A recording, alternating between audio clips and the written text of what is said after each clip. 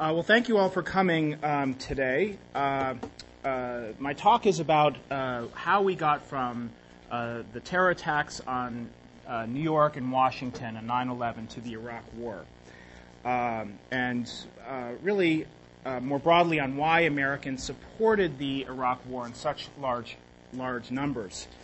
The slide, the talk is titled "Just Deserts in Iraq," and I don't mean just deserts. It's probably straining for a bad pun is probably confused more people than it's amused. But what I'm going to be talking about is just deserts in the sense of deservingness. That Iraq deserved, Saddam Hussein in particular, deserved to be overthrown. That's how Americans felt after 9/11. That had a lot to do with why we're there today. This is different from the main explanations for American support for the Gulf, for the Iraq War. The first one, the sort of conventional understanding, is that Americans were scared. They were scared of that the smoking gun might be come in the form of the mushroom cloud.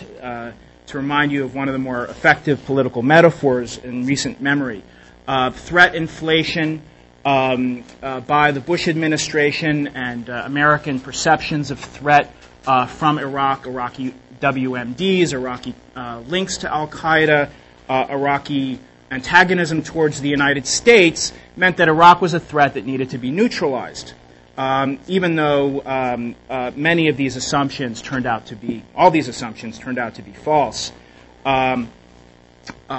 Americans were prone to accept them due to the sort of atmosphere of fear after 9/11, as well as the rally effect, the trust in President Bush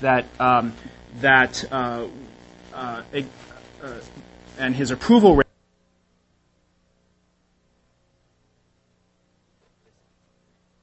Is that Americans actually didn't seem terribly frightened of future terrorist attacks. Less than a third worried about their personal insecurity after 9/11. And they were even less or worried about U.S. Foreign relations. In addition, polls show that Americans did not think that toppling Iraq would reduce the likelihood of a future terrorist attack. So this sort of puts some flies in the ointment of this threat inflation, threat perception story. Another explanation that's been offered has to do with partisanship, because there was a partisan gap in support for the war. The Republicans, from the beginning, were about 10% more likely to favor war than Democrats, and this gap opened up dramatically in late 2002 and 2003 to about 35%. The problem with this is it doesn't explain the surge in support for attacking Iraq that existed across the political spectrum immediately after the 9/11 attacks. Support surged to about 75% of the American people in the weeks and months afterward favored attacking Iraq. Republicans and Democrats alike. The third explanation has to do with the failure of the marketplace of ideas, that the media failed to really check some of these assumptions about the Iraqi WMD and links to al-Qaeda and so forth, and that the media was so unskeptical, in large part because they tend to index positions taken in Congress, that the Democrats were quiescent. They were intimidated by Bush's campaign for the war that began several weeks before the midterm elections in 2002. And so congressional Democratic leaders, most of them anyway, didn't contest the Bush administration narrative. The problem with this, or the inadequacy of this, is it doesn't really tell us why the Democratic leaders were so afraid of standing up to Bush. Well, you can go back to the first theory, which is that they were responding to this atmosphere of fear and insecurity that Americans felt after 9/11 and Bush's approval ratings. But I think that there's another explanation as well. And there are some clues to this explanation that can be found in polls on emotional reactions after 9/11 that show that anger was a much more powerful felt response to 9/11 nationwide than was fear. Perhaps in New York, where I'm from, fear was the predominant response, but nationwide it was anger. 2/3 of Americans felt angry, whereas less than a third felt afraid for their personal safety. And this feeling of anger was, in addition to public opinion polls, you can also see it in some of the cultural manifestations that followed. Toby Keith scored a big hit. This was a song in the biggest-selling country album of 2002, and incidentally was George Bush's personal favorite album of 2002. In which he basically, it was called Angry American, the title says it all, but he basically makes is expressing the feeling of not only anger, but also a desire to lash out after 9/11.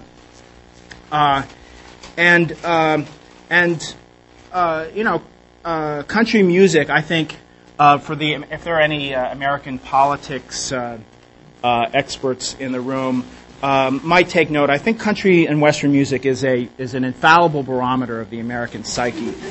It has 42 million listeners to country and Western stations, more than any other particular kind, even adult-oriented, what do they call it? Adult-oriented rock or something. They don't call it country for nothing. There's also studies that show, I think more compellingly even than this, that for my thesis is that there were strong correlations between, there's just a couple studies showing the strong correlations between anger over 9/11 and support for attacking Iraq. Even though these things, in many people's minds, are totally unrelated.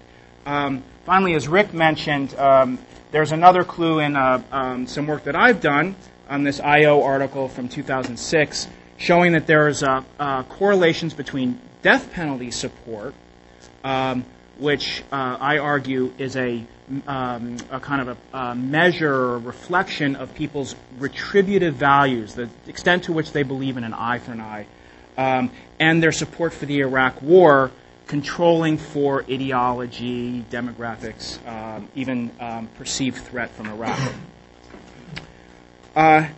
Now, I think the most insightful source for understanding the path from 9/11 to Iraq is another country and Western song. I don't know if there are any country and Western fans in the audience, by Darryl Worley. I don't know if you would have heard this. And this came a little bit after Toby Keith's. It's called Have You Forgotten? And it's such a sophisticated articulation of how Americans felt that I'm going to actually play it for you. I think it probably, the 3 minutes that it takes, it's a short song. It will probably convince you more than I'll be able to do in the same amount of time. So let me see if I can get this to work here.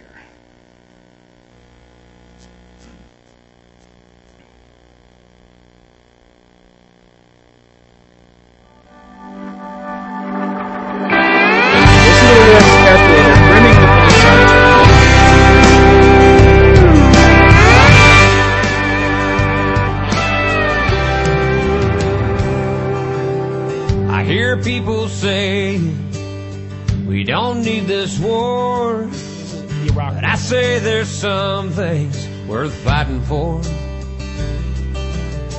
What about our freedom and this piece of ground? We didn't get to keep them by backing down. They say we don't realize the mess we're getting in. Before you start your preaching, let me ask you this, my friend.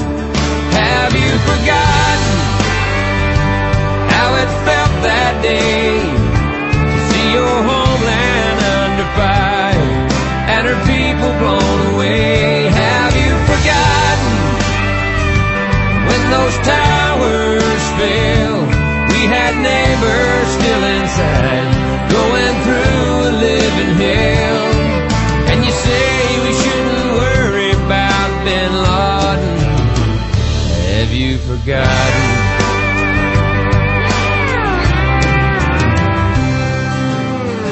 took all the footage off my TV.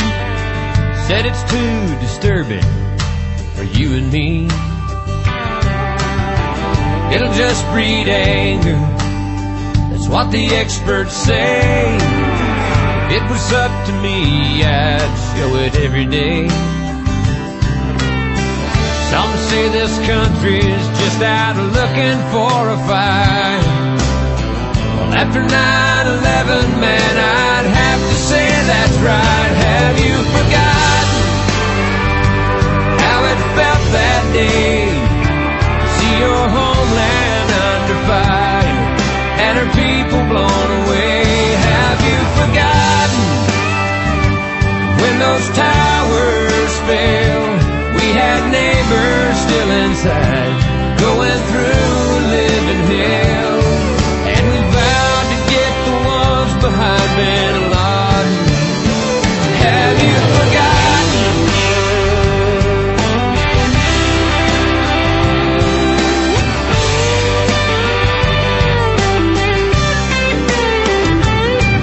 I've been there with the soldiers who've gone away to war. You can bet that they remember just what they're fighting for. Have you forgotten all the people killed? Yes, some went down like heroes in that Pennsylvania field. Have you forgotten about our Pentagon? All the loved ones that we lost and those left to carry on. Don't you tell me not to worry about Bin Laden.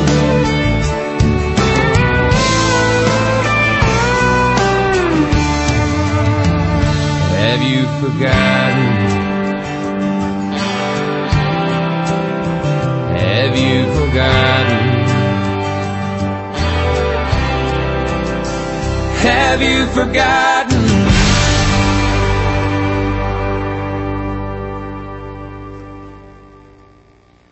Moving, isn't it?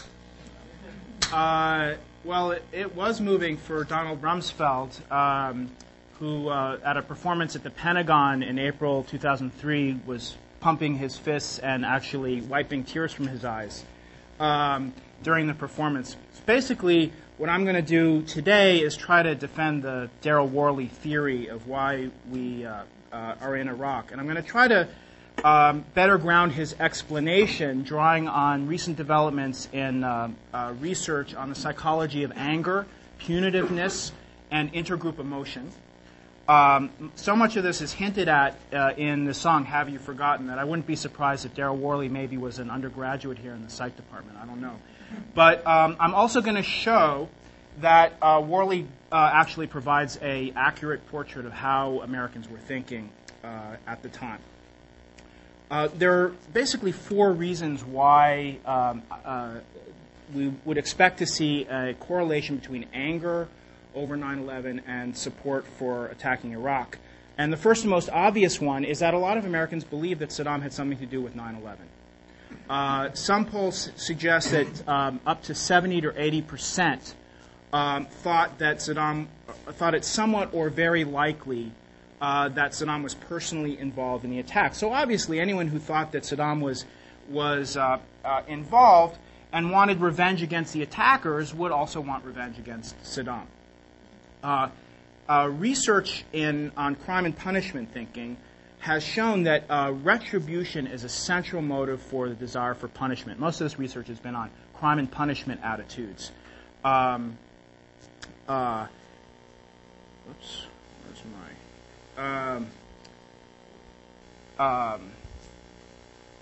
confused here. Yeah, most of the research has been on crime and punishment attitudes, showing that perceptions of the seriousness of offense causes anger, and which in turn causes the severity of the punishment that people approve. And in other words, anger mediates this relationship between perceived wrongdoing and punitiveness. The centrality of anger and desires for retribution is evident among other things, attitudes on the death penalty. You ask people why they support the death penalty, or even why they oppose it. A majority give moralistic reasons rather than any kind of utilitarian arguments about deterrence or stopping killers from killing again. They don't say we want revenge or we want retribution against killers because there's a social taboo on revenge and retribution, but they use the formulations basically amounting to the same thing of an eye for an eye, a life for a life, fits the crime, they deserve it. That's the just deserts I mentioned earlier, biblical reasons, or it serves justice. Now, if you don't want to take people's word for it, there's a lot of experimental psychology research. John Darley, Kevin Carlsmith, and others recently that manipulates vignettes of crime and punishment attitudes and the possible consequences of different punishments, and they are able to manipulate factors that are relevant for retribution as well as for incapacitation purposes of punishment and deterrence purposes of punishment. For example, they'll have a scenario in which the punishment will be widely publicized or it won't be widely publicized, and that has ramifications for deterrence, but not for retribution. And they found that retribution is a much more powerful motive than these utilitarian arguments. So what they've really uncovered is kind of a dirty little secret in Western civilization, or at least in American culture, which is that retribution is alive and well, despite the efforts of Jesus, the Stoics, and utilitarians, probably above all, to stigmatize retribution as a reason for punishment. And you all can appreciate this if you think about how many moviegoers have flocked to movies like Death Wish, Dirty Harry, Mad Max, anything that Mel Gibson is in, Gladiator, V for Vendetta, just to see Avengers dole out poetic justice to evil bad guys. So Hollywood, I think, understands this dirty secret very well. Let me see. There are a couple other things to observe about retribution. One is that it's not just a momentary feeling that people have when they learn about a wrongdoing. That this feeling can be revived when they're reminded of wrongdoing. And also rumination, thinking about the episode, thinking about the wrongdoing, can sustain desires for retribution over long periods of time. One last, those findings about rumination and reminders really, I think, help explain nicely Darrell Worley's argument that, well, we should, if it was up to me, I'd watch these the footage of the towers falling every day.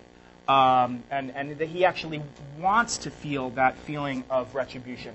There's a recent study done by neurological scientists that found that the old adage that revenge is sweet actually has a basis in brain activity, that the anticipation of doling out revenge actually lights up areas in the brain and the striatum that are associated with pleasure. So desires for revenge create this sort of powerful mix of sort of uncomfortable anger that you want to resolve through punishment, combined with the pleasant expectation of getting the bad guys. Now, not everyone is equally retributive. Retributiveness varies, and varies not only by the stimuli that people face in terms of their impressions of wrongdoing, but also by individual differences. Intergroup emotion theory has highlighted the importance of identification with the victims. People have social identifications with different groups, and the extent to which you see a similarity between yourself with the victims, you will feel more outrage over harm done to those victims. So this helps to explain why patriotism is such a powerful predictor of the degree of anger felt over an attack on the United States. Secondly, there is variation, although there's much less known about this. There's variation in eye for an eye instincts or values. But there clearly is some variation, sort of illustrated in that slide I had up earlier, showing the different attitudes people have about the death penalty. Some really believing in an eye for an eye, and others having more sort of forgiving values or so on. Now, this first mechanism, beliefs that Saddam was involved in 9/11, sort of begs the question, why do people believe Saddam was involved in 9/11? And one possibility is that prior information about Saddam, the experience of the Gulf War and his resistance to sanctions and his truculence, etc., has basically led people to form a kind of enemy image, to use one of Rick's favorite concepts of Saddam, and that this led them to, after 9/11, assume that Saddam had something to do with this terrible thing that happened to the United States. In other words, a kind of a cool appraisal of Saddam's guilt generated these hot processes of anger and desires for revenge. But there are other possibilities as well. In fact, something hotter than a cool appraisal is suggested by the great lines in Darryl Worley's song, "Some say this country's just out looking for a fight. After 9/11, man, I'd have to say that's right." In fact, in the run-up to the war, a reporter asked a DJ for a country station who was playing Worley's song every hour, why are you playing this song so often? There's no known evidence that there's a link between Osama bin Laden and the 9/11 attacks and Saddam Hussein. And the DJ's reply was, "The audience is so wrapped up in the emotion of what it's about, I don't think they're nitpicking at this point. Everybody's viewing all the bad guys in a big bucket." So what I suspect is that Worley must have keeping abreast of a growing body of research on the interaction between specific emotions and cognition that's been called the appraisal tendency framework. And this literature suggests three consequences of anger that might have heightened support for war through biased cognition. One is indiscriminate blaming. In other words, a desire to avenge 9/11 led people to be, and anger led people to be more likely to blame Saddam for some involvement in 9/11, as well as maybe pursuing weapons of mass destruction, being a brutal dictator, any number of offenses, and therefore wanting to give him his just deserts. And some of the studies in interpersonal relationships or interactions, this is called triggered displaced aggression. The idea is your boss is mean to you, chews you out at work, you're unable to get back at the boss because you'll lose your job, you're steaming, you come home, and your dog jumps up on you, and any other day if your dog jumped up at you, you would embrace your dog, you kick him and say, "Bad dog." In other words, being angry about something, an unjustified offense, makes you more aggressive.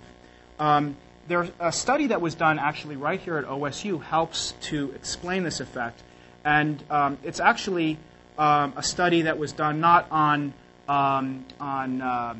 direct aggression, but on punitiveness. And they showed a film, like I did here, to the subjects of an adult beating up a helpless teenager from the movie My Bodyguard. And then afterwards, they told half of the group that bully had been punished. And the other half, they told them that the bully had gotten away scot-free. And then they gave them a series of crime and punishment vignettes and asked them to judge the guilt of a perpetrator and to assign a punishment. And the ones who had been told that the bully had gotten away scot-free assigned significantly greater blame to the perpetrator. They're more guilty. They had a more malevolent intent, and they also assigned more severe punishments to the perpetrator than those who had seen the same stimuli but thought that the bully had been punished. So this has been called the carryover effect, the carryover of incidental anger onto blaming and punitiveness. So obviously, what I'm sort of getting at here is this idea that after 9/11, Osama bin Laden and these terrorists attacked us and we couldn't really get back at them. Osama bin Laden actually got away and was in hiding and thumbing his nose at us from the mountains somewhere in Pakistan-Afghan border. And we were still outraged about 9/11. We're more likely to blame other leaders that were annoying and irritating, but maybe didn't quite deserve, under normal circumstances, we wouldn't have felt that they were as outrageous or deserving punishment. A second possible mechanism is prejudice. Anger has been shown to increase stereotypical thinking and prejudice. And there are also some studies that shows that this phenomenon occurred after 9/11. People who were angry about 9/11 had greater antipathy towards Arabs in general, not just Arabs in Saudi Arabia where these hijackers came from, but Arabs in any Arab country, any Muslim country, and in fact Arabs right here at home. So the logical implication of this, although this happened to elude Darrell Worley in his song, is that although he's probably thinking of it, he just was couldn't bring himself to put it in the song, that we were just angry at Americans were just angry at Arabs because of the superficial similarity of ethnic identity between those who were the hijackers and those living in other Arab countries, and this made us more likely to want to strike back at Arab countries. A final hypothesis linking anger over 9/11 to support for the war is that it comes from the well-established finding that anger affects risk appraisals. In fact, fear affects risk appraisals in the opposite direction, makes people more risk-averse. Anger makes people more risk-acceptant, and also to diminish their forecasts of the risks of different things. You can make somebody angry over one thing, and they will be less likely to think they're going to catch the flu that year, for example. Over a whole range of different things, they will be more optimistic and overconfident. And there's evidence that this occurred after 9/11 as well, that people who were angry over the attacks were also less likely to think they were going to catch the flu than people who were afraid of terrorism, and people who were neutral. Now, it's kind of hard to untangle these four hypotheses. So I have a more modest goal here, which is to basically demonstrate that desires for revenge did have a big impact on support for the war. And also to show that the effect was not epiphenomenal to perceptions of threat. In other words, it wasn't perceptions of threat that was causing anger and support for the war. Or another alternative explanation is, as I mentioned earlier, is the partisanship or elite leadership of public opinion. Maybe because conservatives' trust in Bush made them both more angry about 9/11 because he was angry about 9/11 and support the war because he supported war. So I want to control or rule out these other explanations. And I also want to explore the retributive mechanism by looking at some of the antecedents of anger to see whether, as we would expect, people who are more retributive in their values had greater anger and desire for revenge and through that support for war, as well as people who were patriotic and identified with the victims of the attacks were also angrier and supported war. So I have two studies to discuss if I have time, but I probably won't. Maybe in Q&A I can discuss a second one. The first one analyzes data on emotional reactions to 9/11 collected in late September of 2001 and in January of 2002 by my colleague Linda Skitka. Should have mentioned at the beginning that this is a collaborative paper, and it would not be possible without this fantastic data set that Linda, who's a social psychologist at the University of Illinois in Chicago, collected. the data, in addition to measuring emotional reactions, also has a question on whether people, or the degree of support or opposition to expanding the war on terror to Iraq and other nations suspected of harboring terrorists.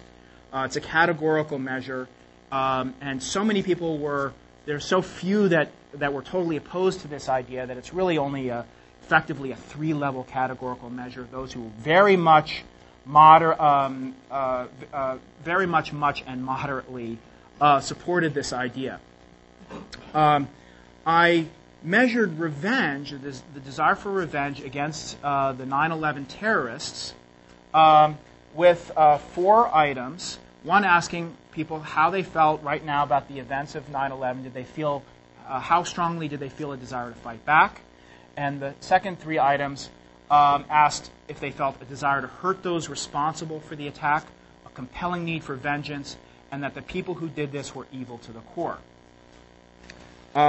These items also correlated very highly with items in the study on anger and hatred and outrage, but they clung together a little bit more tightly in an exploratory factor analysis, and they correlated more strongly with support for the war. So I created a separate measure for revenge. Incidentally, even though there is this taboo on vengeance in our sort of Christian utilitarian culture, 40% of the respondents said that they felt very much or much a desire for revenge, compelling need for vengeance after 9/11. And 51% felt a desire to hurt those responsible for the attacks. This is the same thing. I think the difference there in the overall mean is a reflection of the taboo against vengeance as being an illegitimate feeling. But even despite that, people reported this strongly. And this is a measure from January 2002, 4 months after the attacks. People are still feeling this. I measured prejudice against Arabs with a couple items asking how people's opinions had changed since 9/11 about Palestinians and about people living in Islamic and Middle Eastern countries. This is also a categorical, even after combining these 2 items, because it's a categorical variable because so few people felt better about Palestinians and people living in Islamic Middle Eastern countries. In fact, almost virtually no one felt better. And also, no one really owned up to, or very few owned up to feeling very, very much worse about these groups. So we ended up with a 5-level categorical variable, even after combining these items. To measure retributiveness, I use right-wing authoritarianism. It's a commonly used construct. It's controversial, but I think it does reflect values of moral desires to punish transgressors of norms. And if I was redoing the study, I would have picked something that measured retributiveness more directly. Retributiveness, RWA also taps submission to authority, and it taps conventionalism or sort of social conservatism. But these are all, in all the studies, they're very tightly correlated constructs. And so I think it's, especially if I control for conservatism, it's a good measure of retributiveness.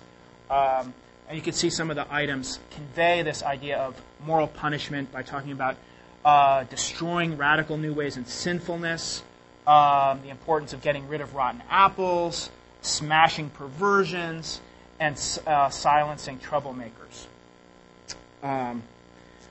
Finally, I measured patriotism with a single item on the extent to which people felt a surge of patriotism following the attacks.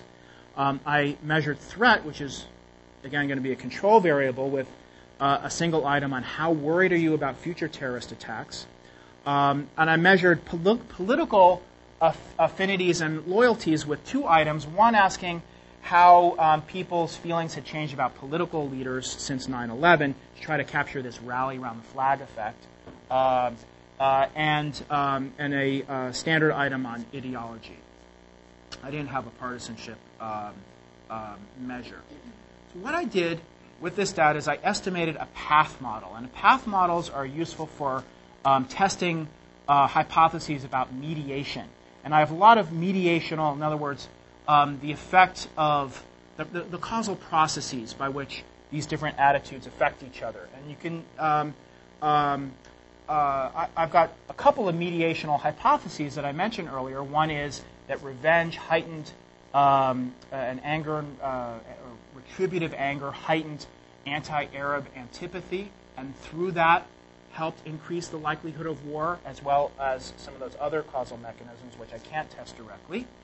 And also the indirect effects of retributiveness and patriotism on increasing revenge. If those things caused support for war by increasing the desires for revenge against the 9/11 terrorists, then that gives me greater confidence in my sort of the Darrell Worley theory of American support for the Iraq War.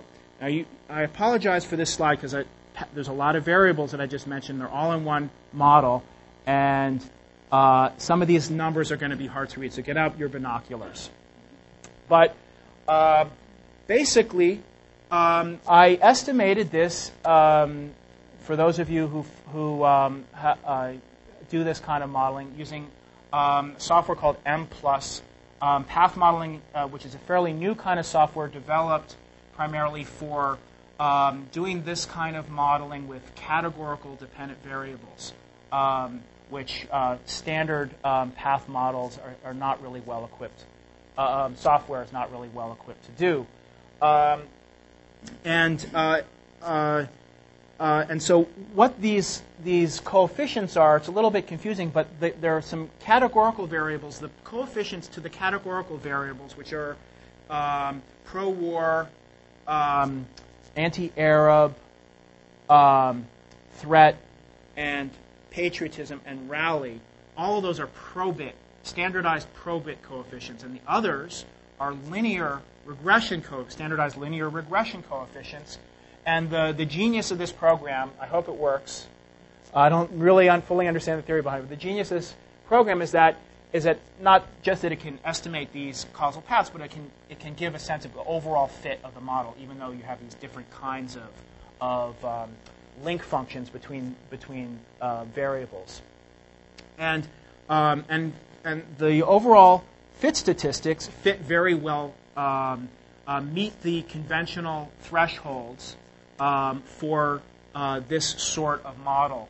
It's called weighted least squares, means, and variance adjusted estimation.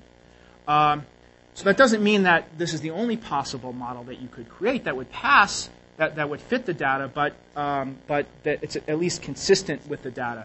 And just to point out some of the interesting results here, revenge has a sizable direct effect on support for war. So does antipathy towards Arabs.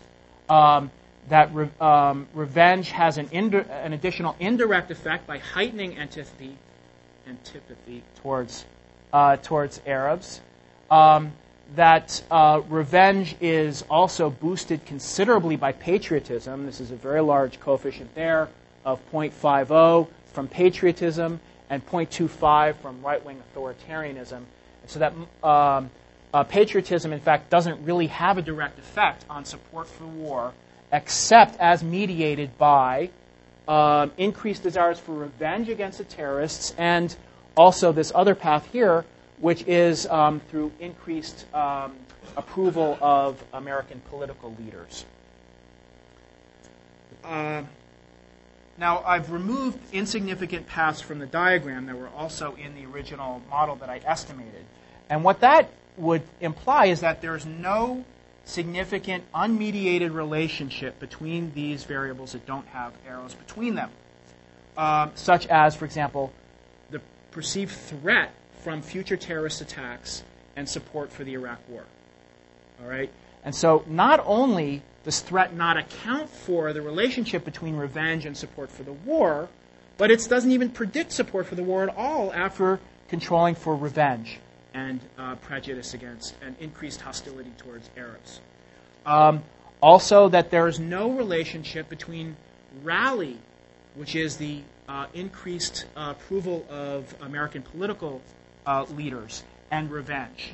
That rally did increase support for the war, but it didn't increase desires for revenge. So it's not just an artifact, and also the same is true for ideology, that this increased revenge is not an artifact of conservative or liberal or the degree to which people are just pulling behind Bush and thinking the way he thinks, because he thinks that way. They might think the way he thinks because they listen to country music, however. Now, as I said, that you can test these models with alternative specifications.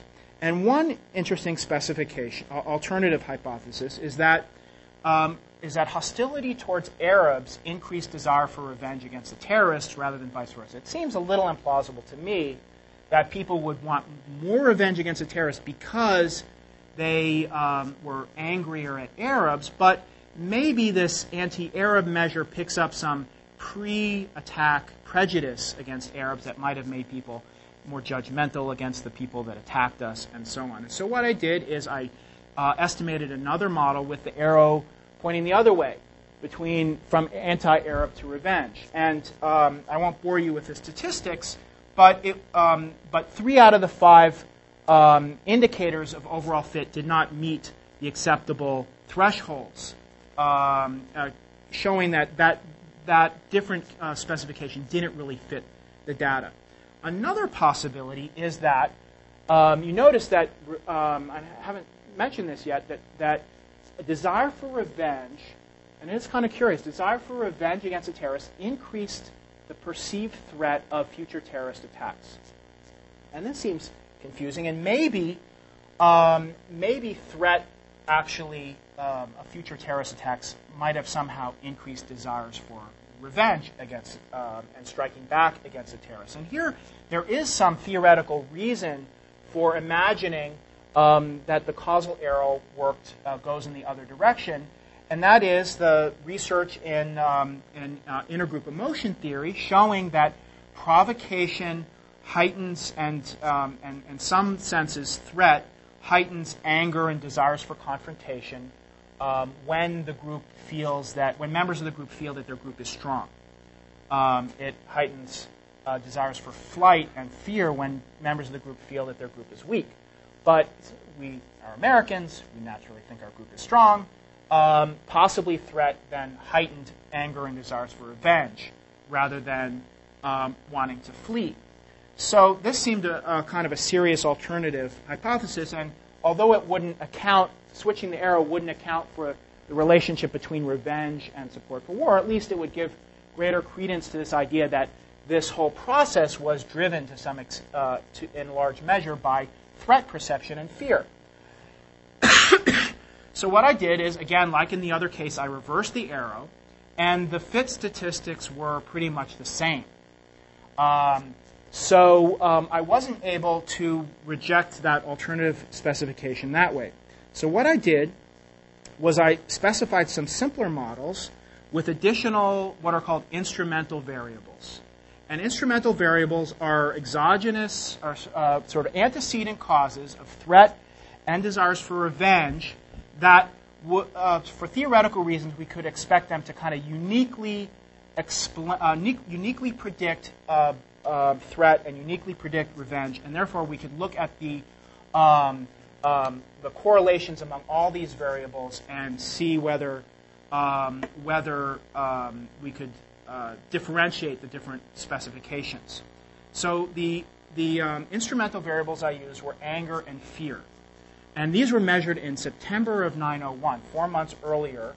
And the extent to which anger is measured with the extent to which people felt hatred and outrage. Fear is the extent to which people felt frightened and vulnerable. And these scale well together. And my assumption is that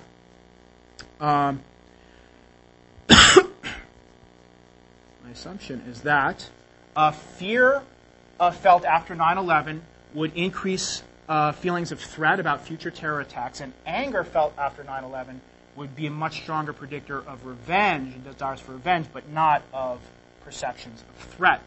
And as you can see, the relationships are very strong between anger felt 4 months earlier and revenge, and fear 4 months earlier predicting threat. But the overall fit statistics do not pass. 4 out of the 5 of them fail to meet the cutoffs. Basically, the way this works is anger should have caused that any relationship under this model, between fear and revenge, should have been mediated by threat under this specification, right? If fear causes threat but not revenge, and anger causes revenge but not threat. So the poor fit statistics are saying that's not true. That threat really didn't mediate all the relationship between fear and revenge. So the other specification, which uses the same causal relationship that I had in that earlier path model of revenge causing threat, fit much better. All these pass with flying colors. What this means is that the relationship, or what this model is telling us, is that what the relationship between anger and threat is fully mediated by revenge. And so that fits the data very well. I want to leave some time for questions. So what are the substantive effects? I know those coefficients are meaningless, are hard to understand. So this slide shows the effect of the different variables that had direct effects on support for war. And the blue line is the one you want to look at. This is the estimated increased probability of strong support for war against Iraq and other states suspected of harboring terrorists from a big shift in rally, a big shift in rally and ideology combined, a big shift in right-wing authoritarianism. When I say a big shift, I mean from the 10th percentile of the population, the value, the lowest 10th percentile, and the highest, and the 90th percentile. A shift in feelings of revenge, a shift in feelings of antipathy towards Arabs, and a shift in combined revenge and antipathy towards, I'm having problems with that one today, towards Arabs. And we can see that revenge, the people who felt really strongly desire for revenge against the terrorists were almost 40% more likely to strongly desire war against Iraq than those who hardly felt that at all. And people who felt much worse about Arabs were about 20% than those who really felt no change about Arabs. And if you put those together, it's over a 50% swing in the likelihood of people expressing strong support for the war against Iraq. So these are substantively strong effects. Let me just end with this slide here. I think it's likely that anger dissipated over time. In fact, the data that I have shows that anger did dissipate, did shrink over the 4-month period, although, as I mentioned earlier, it's susceptible to being revived through elite communication and reminders of this, anniversaries of 9/11 and so on. I think it's not a coincidence that the Bush administration started its campaign for the war against Iraq about 2 weeks before the first anniversary of 9/11. But even still, it's possible that then and likely that over the next couple of years that this desire for revenge tapered off. So it does raise the possibility that, the data that I've been looking at is from January of 2002, that by late 2002 and early 2003, that the basis of support for the war may have shifted more towards a concern about the Iraqi threat, especially after the big campaign that the Bush administration put out to trying to persuade Americans of Iraqi WMD and the smoking gun, the mushroom cloud, etc. So we have some data from March 2003 that asks people about whether they felt going to war would satisfy a desire to hurt those responsible for 9/11. And this is, as the U.S. is about to go to war. And also whether it would satisfy a need for revengeance and would satisfy moral outrage about 9/11. And more than 50% of Americans said that going to war would at least moderately satisfy those feelings. I'm going to skip some more. I have some more analysis of this, but let me just, I do want to get your questions. So let me just say that, in conclusion, that revenge matters. And it matters in part by spilling over into targets that are superficially similar to the people that the original wrongdoers.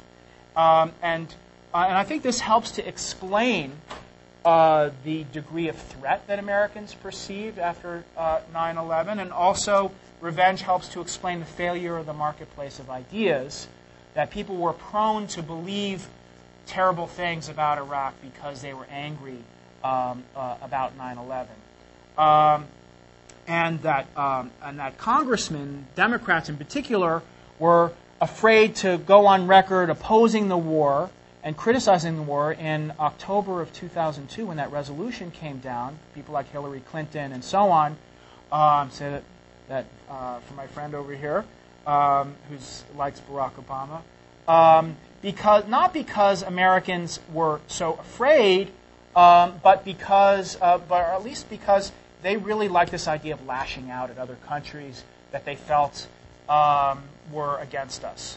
And I think there are broader implications here for sort of prevailing theories of public opinion that really emphasize kind of rational response to threat as the main motor for support for military action, and also elite leadership. That there are some sort of deeper things and powerful things going on that can be shaped by the international environment, can be shaped by elite communication. For all, Bush was not only talking about the Iraqi threat, he was talking about how evil Saddam Hussein was, how evil the terrorists that attacked us were.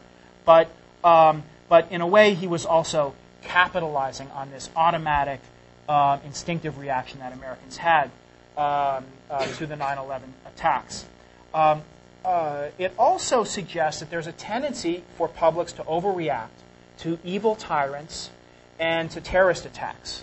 And this is kind of worrisome for the future, because we may well face future terror attacks again. And in fact, a lot of experts think that Osama bin Laden attacked us. Part of it, that his strategy was to get us to intervene in a place where we would get stuck in a quagmire and alienate moderate Muslim and Arab opinion and make them more radical, gain more adherence to his cause, undermine the kinds of monarchs and people that he opposes that are friendly to the United States.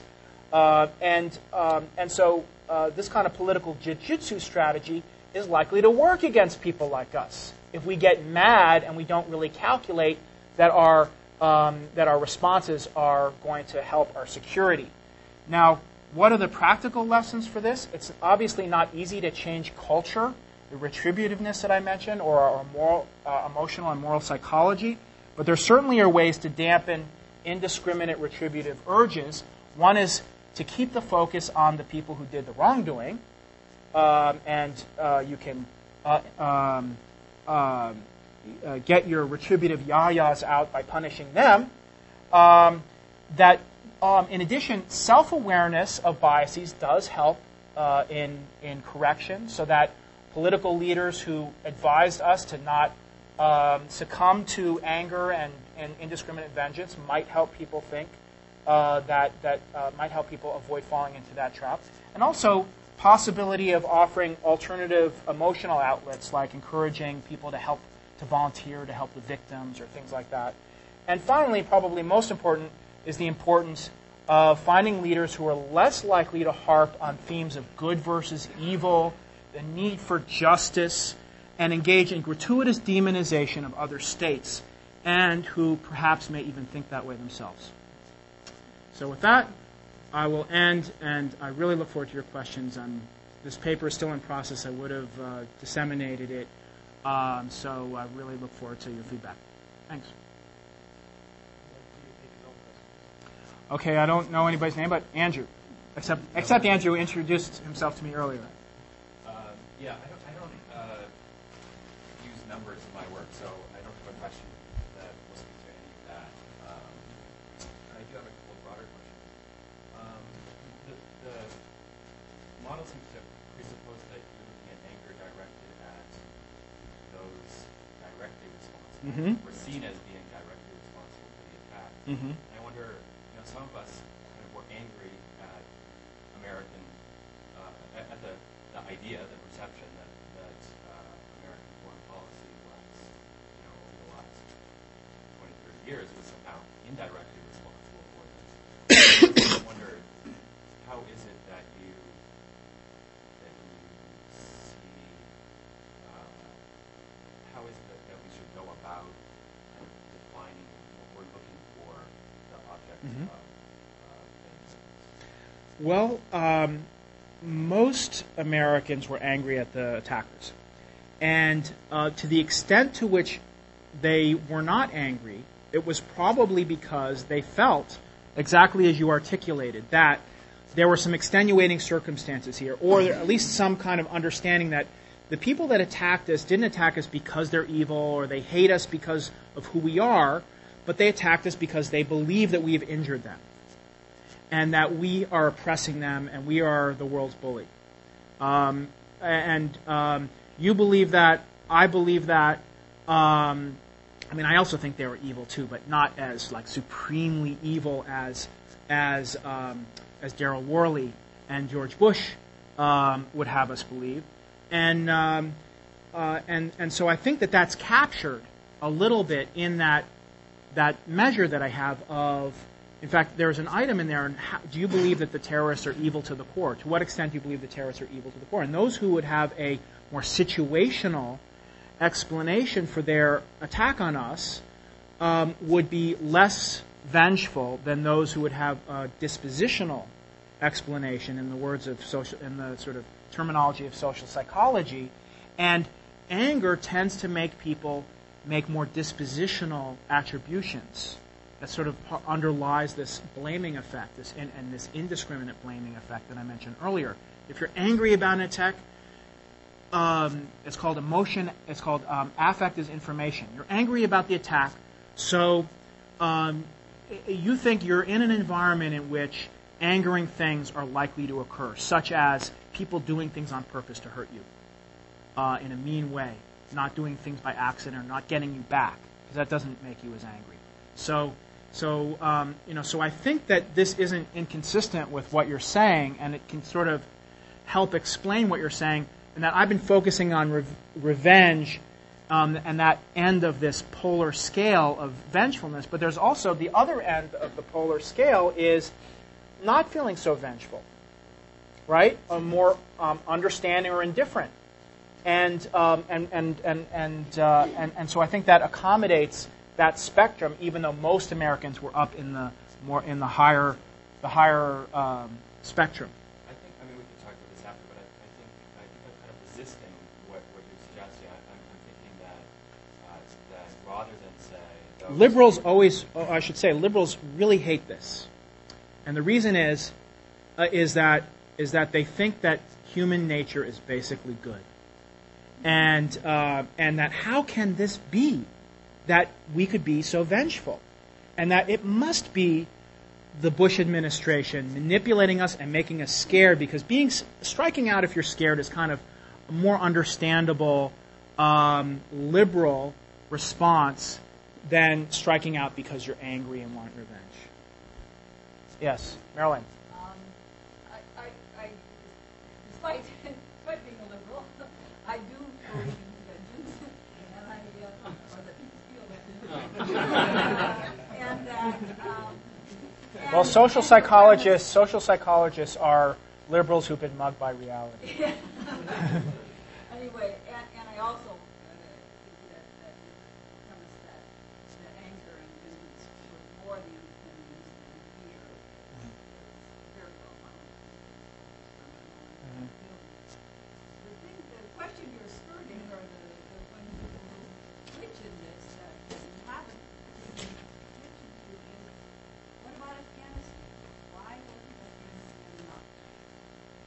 that was immediate. It was more closely tied to the, logically to the actual perpetration, the actual perpetrator. Why still so much left over? It's a good question. Yeah. Unless it was more, I mean, that's where I start bringing in the consideration. That it would have been enough had it not been systematic. Right. It's a good question, and remember that this study, the data is from January 2002, which is just the war is still going on. So maybe a few months later, after let's see, I think the Taliban was pretty much knocked over by December, right? November. The fact that Osama bin Laden and a lot of the other ringleaders got away, I think that really aggravated people. And in fact, a majority of Americans said that the war in Afghanistan would be a failure if we didn't get Osama bin Laden. That number decreased over time as people reconciled to themselves to the reality that we weren't going to get him. But I think that did have an effect, and that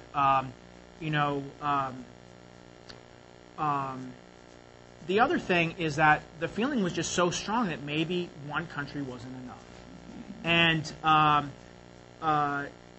think that you have to go back to Pearl Harbor to find a precedent like this. Maybe to a lesser extent, the kidnapping of the Americans in Tehran and the embassy in 1979. But I think you really have to go back to Pearl Harbor to find the degree of outrage.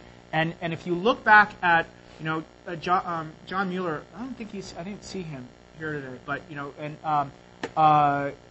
in his book and other works, War Without Mercy on feelings, an American reaction to Pearl Harbor, there was just an outpouring of hatred of the Japanese that was not matched by hatred of the Germans after Pearl Harbor, and it was even after 4 years of destruction and pounding and bombing of the Japanese. Americans still said, a significant number of Americans still said, I wish we had a chance to drop more nuclear bombs on Japan before they had surrendered. I just think it's a powerful feeling, and maybe Afghanistan wasn't quite enough to slake it. I think it is slaked now, however. And even Daryl Worley is his latest song is now talking about broken veterans coming back from the war, and how they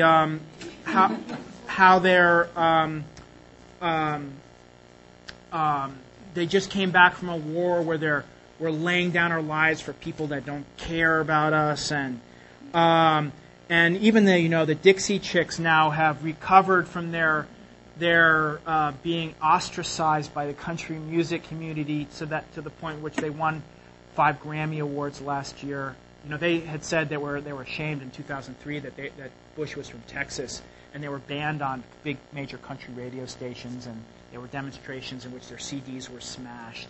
So I think that has been sated. In fact, after we toppled Saddam and we killed him, we hung him. That people felt, what are we doing in Iraq now? We mission accomplished, as Bush said in May 2003. We got rid of these bad guys, and in fact, the correlation between death penalty support and support for the war evaporated when people still say that the war was worth fighting. Death penalty supporters are still more likely to say the war was worth fighting, but they're no more likely to say that we should persist and stay in Iraq than our death penalty opponents. Oh, sure. Mm-hmm. Yeah. Yeah. Right. That's true. It's a good point. It's an obvious question. Yeah. Mm-hmm. First, I quibble that those are good representations of country. And Merle Haggard opposes divorce. The point about but one quick anecdote too. Right after September 11th, the Clear Channel put out a pulse to its networks to certain songs not to play because it might upset Americans. One of them was Magic by John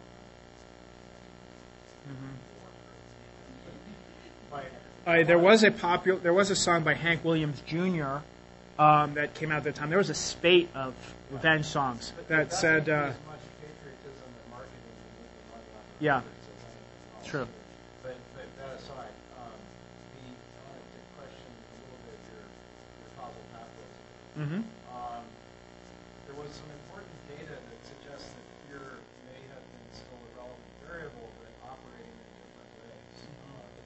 There was polls in fall of 2002 that showed strong support for the war in Iraq, but very low support if X amount of casualties were to occur. And also lower support if you didn't have a coalition. Right. Even if it was just the British. But, Right. So that support dropped pretty quick with some intervening variables. Right. And in that sense, one could call that fear of it going bad or fear of being wrong. Mm-hmm. And then if that's but there's another causal pathway you touched on at the end, which I think is potentially more important in the argument, which is the fear of Congress to deal with this pressure for retribution, fear of their own political lives. And Right. I can't measure that or quantify that. You have to interview each Congress, Right. and I doubt they really can do it. Right. Right. Right. But the evidence would suggest there that Hillary's only been asked, what, 100,000 it's times? not just her. Right. It's Sure. most of the That's right. Democrats That's right. And also serious Republicans, even like like Richard Lugar, who was very involved in this and supported it. He wanted to have hearings on what Iraq would look like after the war, but they were virtually maybe just a few days worth of hearings on after the invasion. So there was this. So the real question to me, actually, on the output side is why did Congress not more assertively play its constitutional role here? And in that sense, one could at least make an argument, I don't know how you measure it, that it was actually fear that was driving that, but not fear of an external Right. threat, but Right. fear of an endogenous political Sure. payback. Yeah, payback. I like that term. I agree with that. I just want to. You mentioned other country and western songs. There's enables me to get in one more because you can see I really love them. Hank Williams Jr. Came up with a song in 2002, "America Can Survive," which included the lines, "A tooth for a tooth and an eye for an eye. That's an old slogan we're going to revive because America can survive." Guys sure can rhyme, huh? Okay, but I agree. It's the congressional resolution. I'm not arguing that they themselves felt anger and retribution, but that they were motivated by wanting to win re-election, and they're facing an electorate. So the question is, what is their perception of what the electorate wants, and is the electorate scared or is the electorate angry, and how are they going to, how are things going to develop in the next, between the resolution and the elections in November, which is a very small amount of time. So I haven't verified that they accurately perceived this or not. I don't know. They could have been afraid that Americans were afraid, and really they should have been afraid that Americans were angry. I don't know. Yes? Just to follow up to Marilyn's question, I agree about the manipulation, but I wonder if there's not another response that sort of fits your argument, that in Afghanistan, of course, we didn't get Bin Laden, we didn't really get a personal target. And I wonder if there is, emotions are interaction, Right. and you have to attach them to, Right. I should think a personal target. That's right. You can't deal with these against a country, against an abstraction. That's The right. fact that we had Saddam is a recognizable face. And there are studies that show that when you have a name and a face on a wrongdoer, that you're more willing, you get more angry, and you assign greater punishment to that person than if it's a faceless wrongdoer. Lowenstein and Small, I think. So yeah, I would agree with that. And Osama bin Laden was on the cover of Time. They had pictures of him with red eyes, and with a target drawn on his face. And Bush, interestingly, stopped mentioning the words Osama bin Laden in his public speeches in early 2002, or I can't remember exactly when it was, but which point he'd already decided that Iraq was going to be the next target, and obviously by that might have helped to diminish anger over the attacks, except that he then was referring to terrorists, and he'd sort of broadened this into terrorists, and maybe that then was a brush with which he could tar Saddam as being a terrorist supporter or something like that, and evildoers and axis of evil, things like that.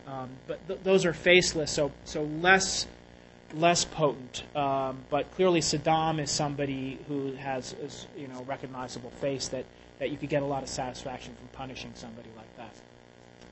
Yeah. How do you separate out the anger that you can demonstrate exists in the desire for retribution from the role that the administration plays in trying to punish that for particular policies? Absolutely cannot separate it. Just for the sake of factual thought exercise, say things have gone differently in Florida in 2004 was president when 9/11 happened. My guess is that the United States still would have intervened in Afghanistan and would have been overwhelming support for that. But I think the evidence suggests strongly that there would have been no war in Iraq. And you would have had your same emotional content, but you wouldn't have had the result that you're trying to explain. And if you accept that, then it seems the key variable has got to be the way in which the administration sought to manipulate existing emotions, which different leaders might have chose to manipulate in different ways or push in different directions, etc.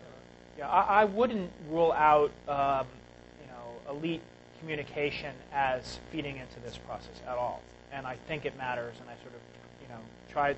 I don't have any way to show that or measure it in this study, but lots of studies, it's one of the best verified findings in the public opinion studies is the impact of framing on opinion.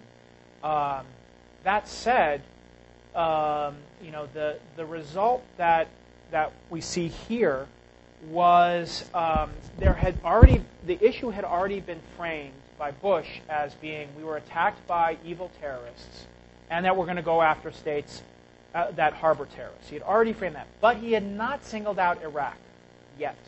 So he only singled out Iraq in his January 29th, 2002 State of the Union address, in which he talked about the axis of evil. So that this data here are effects that are more spontaneous and less orchestrated on the Iraq side, although the revenge side may already have been whipped up by Bush's demanding justice and talking about the evildoers and they, civilized nations demand that they be punished and punished severely, things like that. Now, if Gore had been president, whether it's likely he would have said similar things just because people were so angry at the terrorists. He would have said similar things about the terrorists, that they're evil and we should punish them. It's not likely that he would have then tried to, though we don't know, but then tried to shift the frame to Iraq being in cahoots with the terrorists and just as bad as the terrorists and needing to be punished next. So my guess is that this dynamic would have tapered off more dramatically than it did over the course of 2002. Of course, even if it stayed high, it's possible that I'm not saying that public opinion drives decision making in the White House. Anyway, it constrains it. It doesn't drive it. So even if it had been still potent, he could have opted to do something else. And again, keeping the focus on the terrorists, going after them in other ways might have served the same kind of cathartic role as going after Iraq. Yes. Kind of building upon the answer you just gave, the classic question that never goes out of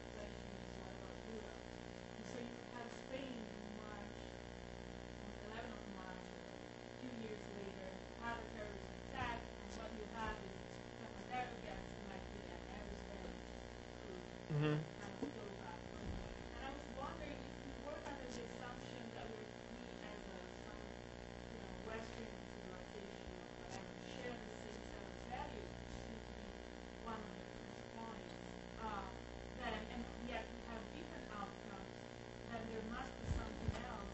Right. That doesn't work.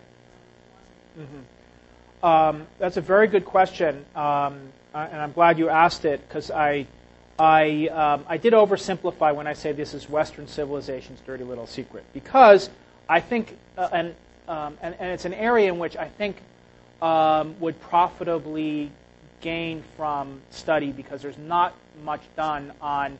There's a lot of comparative cross-cultural work done on values, but for some reason retributiveness is never included in these world values surveys.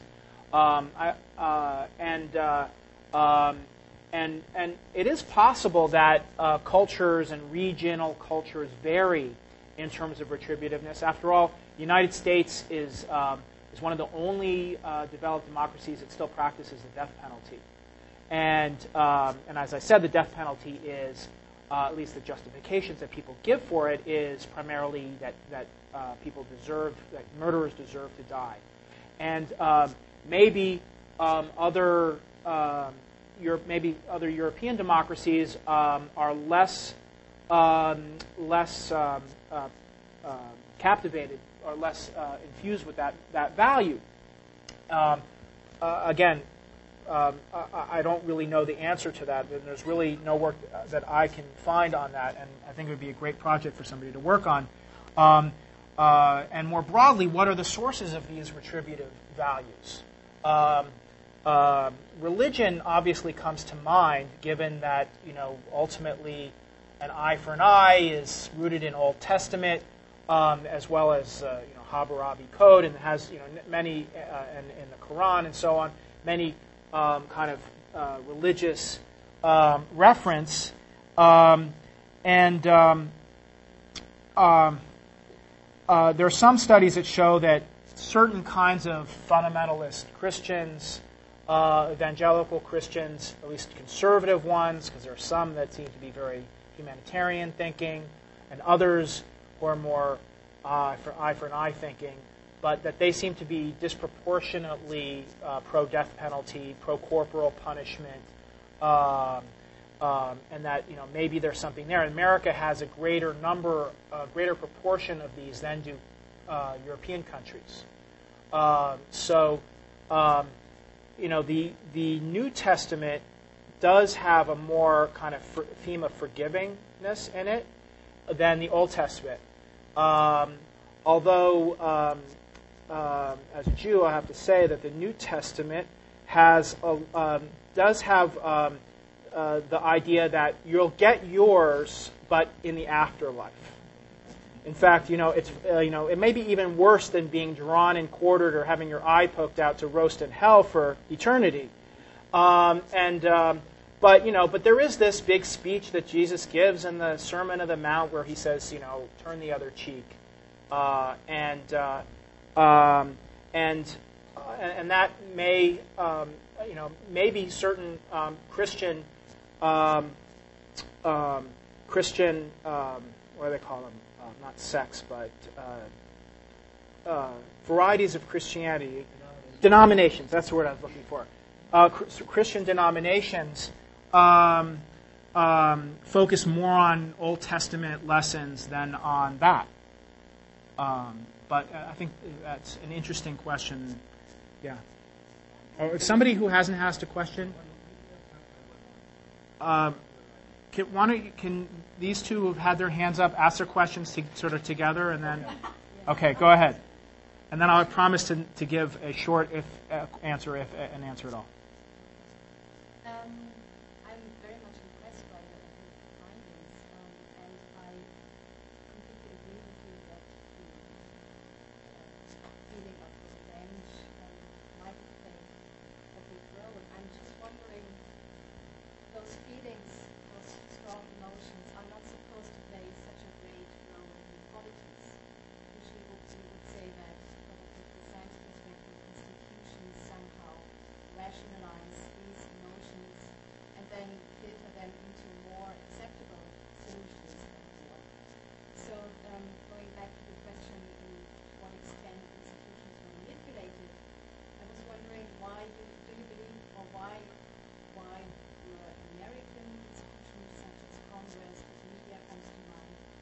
were they incapable of dealing with these emotions in a more civilized way?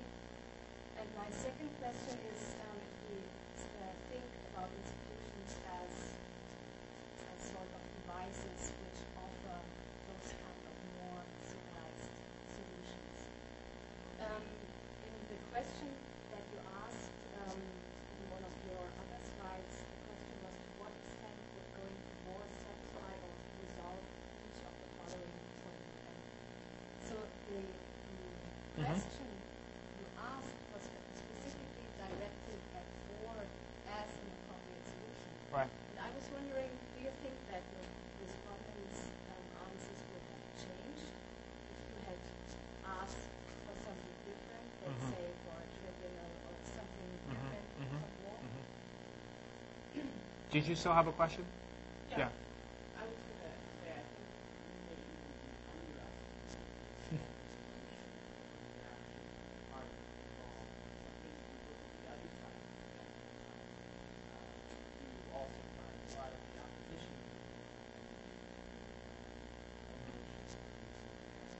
I was trying to agree about opposition fluctuating, but I was but I'm very realistic.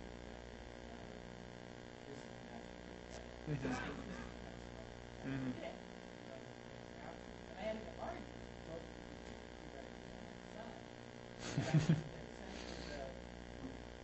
it actually made a very poor standard error for what's the last one. Part of it having worked so well is because of those images of the giant peace sign near the front. I mean, you may agree with that sentiment, but in terms of a general persuading public, I think that makes it perfect. That makes it perfect to the pro-war. That these are people against all war, that they America, war against as opposed to pointing out the stuff and saying not what are we doing about it? So ultimately my question is this, really unacceptable question, no one left. How do we increase political society? And 0.1% of people who actually think about it know about this issue, as opposed to right or wrong. These questions actually fit very well together, and you're basically both asking, why don't we have more rationality in our political decision-making process in our institutions, and I think that